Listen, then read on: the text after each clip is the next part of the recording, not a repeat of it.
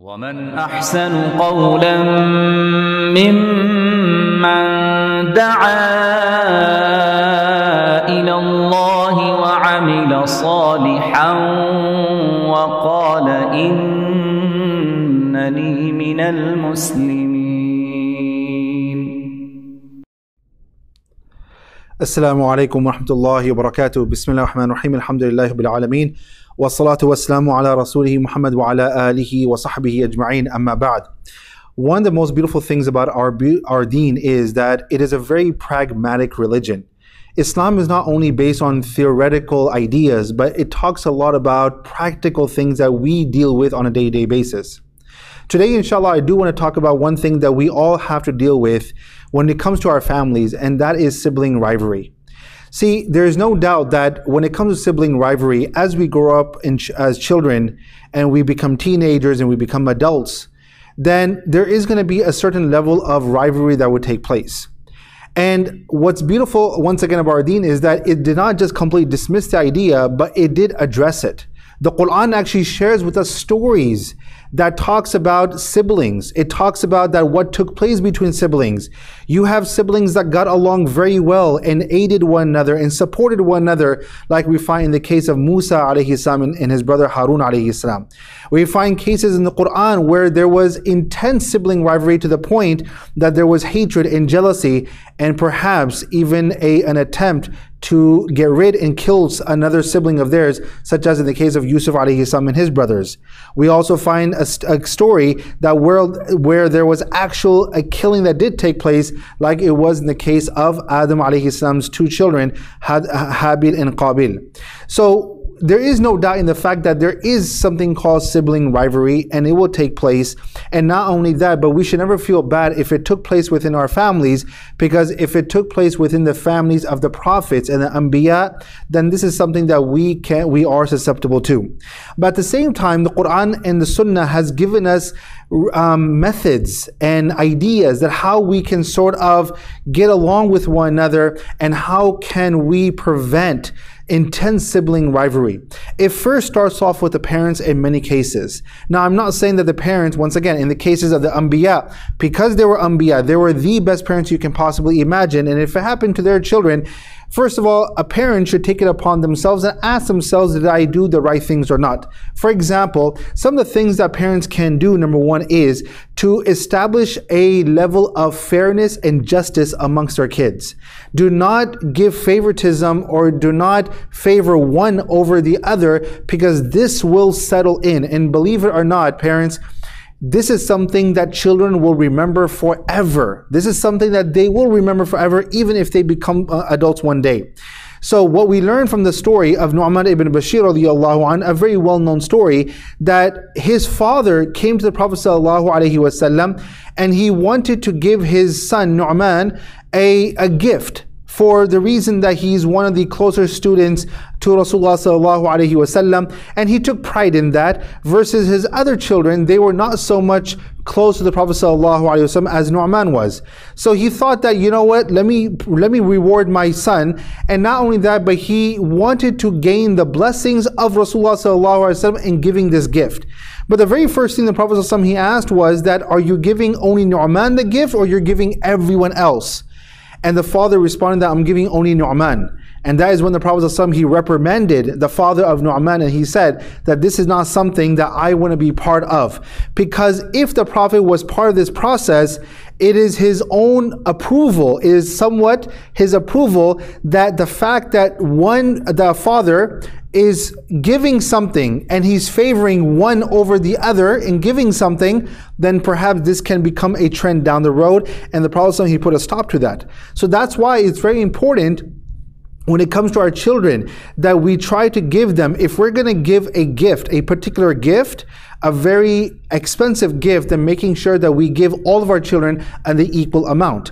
Another thing that's very important for the parents to do when it comes to our children, in order to prevent the sibling rivalry and the hatred amongst the siblings, is to make sure that we are fair across the board. Now, I will say something that may really cause some, I may step on some toes over here, but it is the reality and it is the truth, and that's why I'm mentioning this.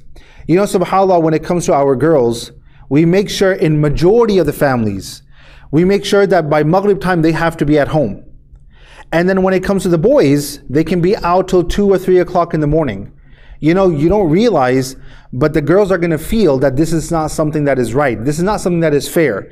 And let's not try to kid ourselves, and let's not try to, you know, hide ourselves under the covers and try to be oblivious to the reality. But the reality is that our boys are not innocent either at all times. You know, they're not always going to be on the right path. And to say that, well, I can trust my boys because they're boys, or we say boys will be boys, and it's fine if they do wrong things and so forth. That's fine, they can stay outside till 3 o'clock, but my daughter has to stay at home till she has to be at home by Maghrib time or when it gets dark. That's an injustice. And parents, no matter how much you want to deny this, this is something that if you are unjust in this way, the children will remember this. And once again, I'll be honest, the boys are not that innocent either. Let's not try to act that when they go outside, they're going to be sitting at the masjid all night long either. So let's try to understand this, and let's try to be as fair as we can. In my opinion, you keep a time that everyone has to be at home by a certain time. You establish that justice at home, and you will see that when your kids grow up, they're going to have respect for you. Even the boys are going to have respect for you, even though you're putting restrictions on them, and the girls are going to have respect. But this is why we have problems today in our deen, and this is why we keep on hearing this over and over again, that Islam has flexible rules for men, and there's so much strictness for women, and so many of our girls are going away because the parents are putting these kind of restrictions on their girls. I'm not saying that you don't have to, but then if you're going to put a restriction on your daughter, you better put a similar restriction on your son too. Now, what can we do when the children grow up and they become adults? As them adults, I have some few advices. Number one is that it's very important to understand that we try to stay away from envy. Yes, there are going to be some brothers, some sisters that they get married into other families, or they may have a good career and so forth. And it's very possible that within a family, one sibling is going to have more than the other sibling. And that's absolutely fine. But we should never engage in envy. Envy and hasad and jealousy has ripped apart families. In fact, we see that hasad and jealousy leads to hatred, and hatred will lead to other actions that people can be regrettable about down the road. That's why it's very important that we stay away from envy. If we see something that my sibling has, and I would want the same thing, make dua for them, and perhaps inshallah Allah subhanahu wa ta'ala will give you the same. But try to stay away from envy. If Allah has given someone, then make dua for them, be happy for them from the bottom of your heart, because that is what siblings are supposed to do. Another thing that's also very important as siblings when we grow up and we become adults is to ignore the ignorance. So Allah subhanahu wa ta'ala has taught us in the Quran, وَإِذَا خَاطَبَهُمُ الْجَاهِلُونَ قَالُوا سَلَامًا, to ignore the things that someone ignorantly may do. So in a family, we will see that one sibling may do something that is very ignorant, may say something that is very ignorant, may say something or do something that is completely out of line.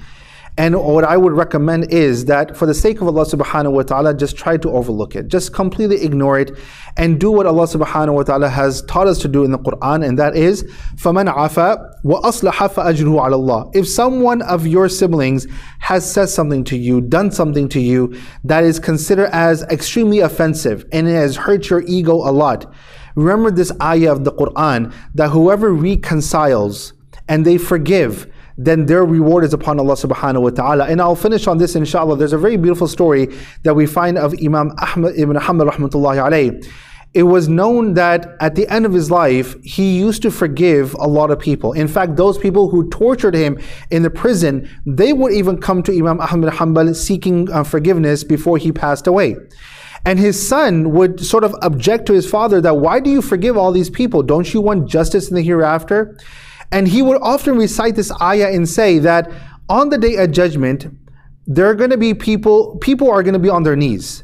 However, there's going to be a group of people that will stand up. And this is because Allah subhanahu wa ta'ala will tell people, and He will announce on the day of judgment, is there anyone that I owe an ajr to? I owe a reward to? And Imam Ahmad Hanbal says that these people, when they were mistreated and they were victims of mistreatment and so forth, but they forgave for the sake of Allah subhanahu wa ta'ala and they let it go, then these people will stand up on the day of judgment and they will say to Allah, "Oh Allah, yes, you owe me a reward because of this ayah of the Quran." So yes, amongst our siblings, there are going to be some who are going to be absolutely ignorant. There are going to be some who may say some really, nasty things, some wrong things, some vile things, do things that are completely unheard of and totally unethical.